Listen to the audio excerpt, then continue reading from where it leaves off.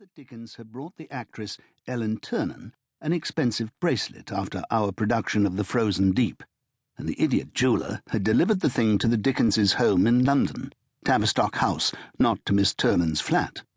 As a result of this misdelivery, Catherine had given forth several weeks' worth of bovine mewlings, refusing to believe that it was merely her husband's token offering of innocent esteem to the actress who had done such a wonderful, actually I would say barely competent, job as the hero's beloved Clara Burnham in my play about unrequited love in the Arctic.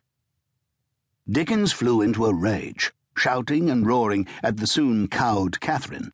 I apologize for any inadvertent bovine connotation there. That his wife's accusations were a slur on the pure and luminously perfect person of Ellen Ternan. He insisted that Catherine make a social call on Ellen Ternan and Ellen's mother, showing everyone that there could be no hint of suspicion or jealousy on his wife's part. In essence, Dickens was demanding that his wife publicly apologize to his mistress, or at least to the woman he would soon choose to be his mistress when he worked up the courage to make the arrangements. Weeping, miserable Catherine did as she was bid. She humiliated herself by making a social call on Ellen and Mrs. Ternan. It was not enough to assuage Dickens' fury. He cast the mother of his 10 children out. He sent Charlie, his eldest son, to live with Catherine. He kept the rest of the children to live with him at Tavistock House and eventually at Gad's Hill Place. All this from the man who epitomized, not just for England, but for the world, the image of the happy home. And he was correct in his assumption that the crisis would pass without his readers abandoning him.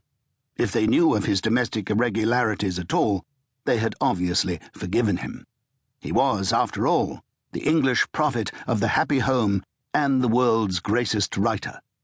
Allowances must be made.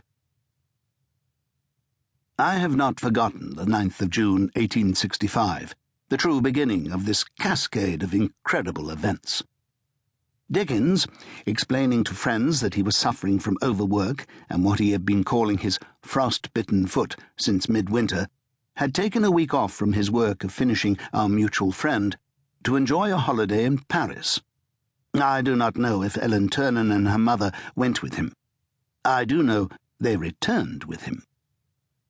A lady whom I've never met nor much wish to, a certain Mrs. William Clara Pitt-Byrne, loved to send little bits of malicious gossip to the Times.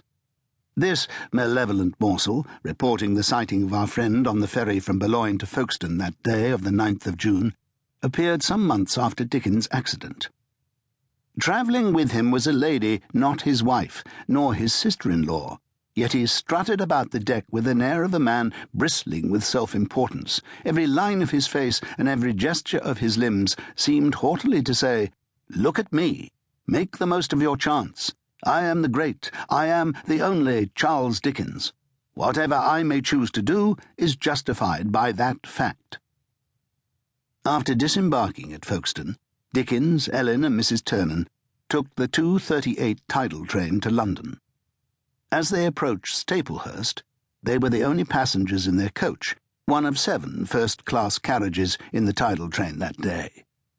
The engineer was going full speed, about 50 miles per hour, as they passed Headcorn at 11 minutes after 3 in the afternoon.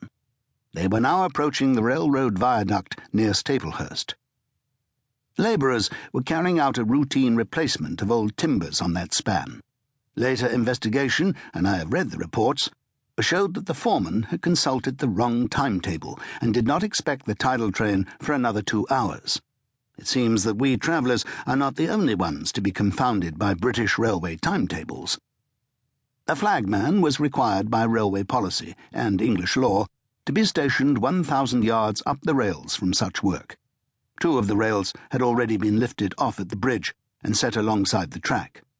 But for some reason this man with his red flag was only 550 yards from the gap. This did not give a train travelling at the speed of the Folkestone-London Tidal Express any chance of stopping in time. The engineer, upon seeing the red flag so tardily waved, and a much more soul-riveting sight, I am sure, upon seeing the gap in